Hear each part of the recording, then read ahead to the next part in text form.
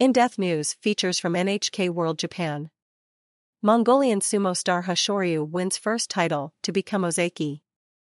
The July Grand Sumo Tournament took place July 9th through the 23rd. Heading into the competition, excitement was bubbling over.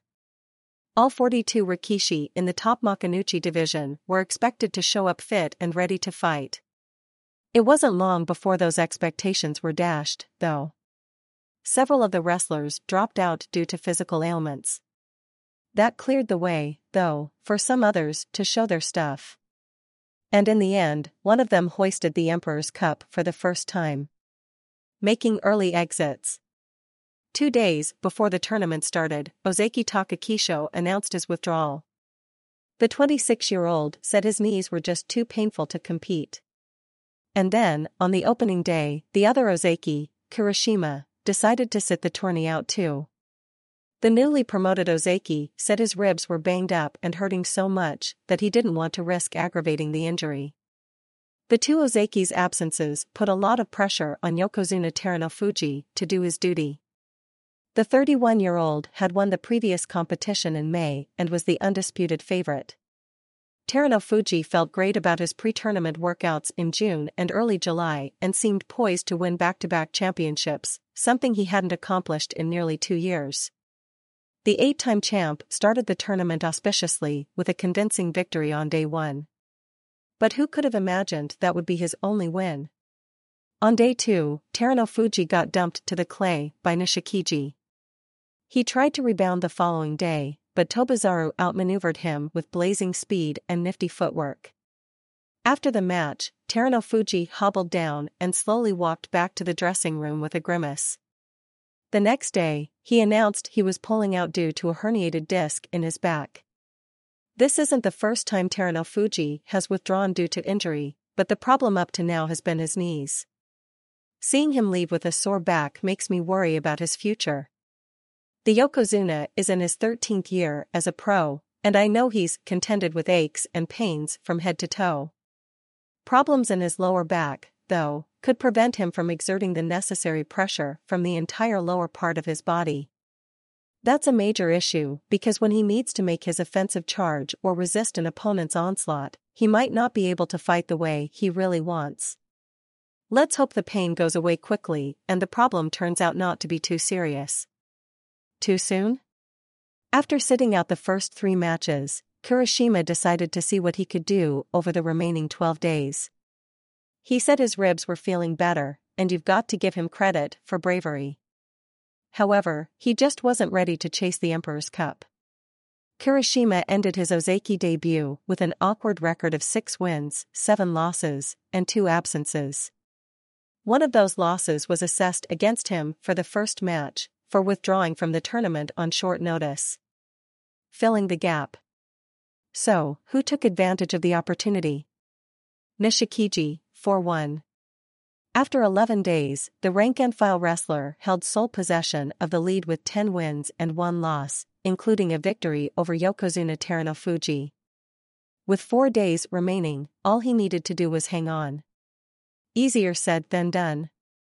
On day 12, the veteran suffered his second defeat, an upset loss to a top-division rookie, Shinonumi. But Nishikiji was still one of 2 co-leaders, along with another rank-and-filer, Hakuto Fuji. Just behind them were Hoshoryu and Hakuho, at 9 and 3. All that was a prelude to the final 3 days. Nishikiji never recovered from his second loss and dropped his next 3 matches to finish at 10-5. The record is still impressive but not good enough for a championship. The other 3 contenders, Hoshoryu, Hakuto Fuji, and Hakuho, held their own. They entered the final day as co-leaders, each with 11 wins and 3 losses. On day 15, Hakuto Fuji fought first and won. That secured him a spot in a playoff. He would meet the winner of the match between Hoshoryu and Hakuho. It turned out to be Hoshoryu, who slammed the rookie to the clay with a powerful overarm throw. Hoshoryu and Hakuto Fuji had already faced each other on day 12. Hakuto Fuji won that match with a strong pushing attack. Hoshoryu was out for revenge. Hakuto Fuji launched a relentless pushing attack, but Hoshoryu held his ground and then rallied to shove Hakuto Fuji back and out of the ring. Match and tournament to Hoshoryu. In the victory ceremony, the 24-year-old Mongolian said he was so happy he couldn't stop crying. He explained that he was determined to rise to the occasion because having made that far, he didn't want to waste the golden opportunity. One of the first persons to celebrate Hoshoryu's victory was his uncle, former Yokozuna Hoshoryu. Hoshoryu said that Hoshoryu was crying too when they spoke. Hoshoryu won 25 championships during his career. Let's see how close his nephew can come. With the triumph, Hoshoryu also set himself up for promotion to the second highest rank of Ozeki. Wishing on a star. People in Japan celebrate Tanabata, the Star Festival, in early July. They write their wishes on pieces of paper and hang them on bamboo trees. Doing so is said to increase the chances of the wishes coming true. There was a bamboo tree at the main gate of the Aichi Prefectural Gymnasium, and I happened to find Hoshoryu's paper with his wish written on it, winning my first championship. It worked. Before the tournament, I asked Hoshoryu what his immediate goal was, winning his first title or becoming Ozeki? Without hesitation, he said winning my first title. But then he added, my next goal is to make Ozeki. Well, the title winner will have to set some new goals, because next time he steps into the ring, he'll be introduced as Ozeki Hoshoryu. Rookie sensation. One name I haven't said much about yet is Hakuho. The 19-year-old sensation kept himself in contention till the final day, vying to become the first top-division rookie in 109 years to win the Emperor's Cup. His performance awed fans from start to finish. Hakuho promises to get better and stronger, with the benefit of daily training by his stable master, the former Yokozuna Hakuho. Hakuho holds the record for top division titles, 45. You couldn't ask for a better teacher. I've spoken to this young man a number of times, and he's as mature and modest a human being as you'll ever meet. I'm impressed with his politeness and his respect for his elders. He told me his credo is to be the strongest man inside the ring, but once he steps outside, to treat people with kindness and respect. I hope he maintains that mindset throughout his career and makes his stable master, and the sport, proud. Special prize winners. Only one wrestler walks away with the Emperor's Cup, but those who make their presents felt don't go home empty-handed. The Outstanding Performance Award went to Nishikiji. He defeated Yokozuna Terunofuji and led the championship race for most of the tournament. The Fighting Spirit Prize was given to top division rookie Shinonumi. Sumo elders praised his aggressive style, which enabled him to rack up 10 wins. Another top division rookie left Nagoya with the Fighting Spirit Prize too. Ganayama impressed a lot of people. His pushing and thrusting attacks led to 10 victories. Kamasubi Kotonooka also received the Fighting Spirit Prize. He won 11 matches in commanding fashion.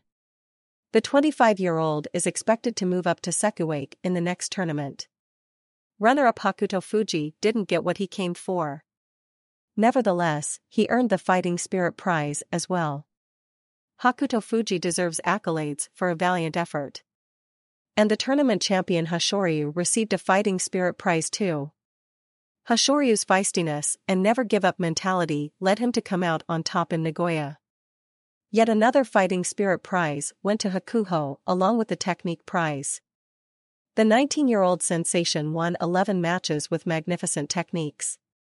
Fall Tourney Preview. It's never too early to look ahead to the next competition. That'll be the Fall Tourney in September.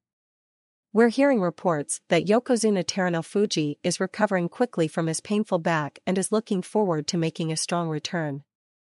That's a relief. He'll be out to reclaim his role as the alpha male of sumo. With the addition of Hoshoryu, 3 wrestlers will be competing at the second highest rank. The other 2, Takakisho and Kurashima, didn't make much noise in Nagoya. One of them needs to break away from the pack and make the leap to Yokozuna. I'm excited to see which one it will be. The talk of the town before the July tournament was which of 3 Sekuweight would earn promotion to Ozeki. The answer should come as no surprise, Hoshoryu. What about Daisho and Wakamotaru? Both were doing really well early on, but they faltered in the second week, suffering 4 losses each in the home stretch. If they expect to rise to Ozeki, they'll have to build stamina, stay focused, and avoid hiccups. Finally, I want to talk about the top division rookie trio from the July contest, Ganayama, Shinonumi, and Hakuho. I can't say enough about these newcomers. Each left Nagoya with a special prize, and Hakuho got 2. I expect them to keep improving. They have great work ethics and hunger for even bigger success. With all this young blood, the next competition promises to be an extravaganza. Those in the upper echelons are out to reassert themselves, but the up-and-comers feel it's time for a changing of the guard. The tournament will get underway on September 10th in Kokujikan, the home of sumo in Tokyo. Hiro Morita. Play-by-play sumo announcer, host of Grand Sumo Preview/Review/Highlights.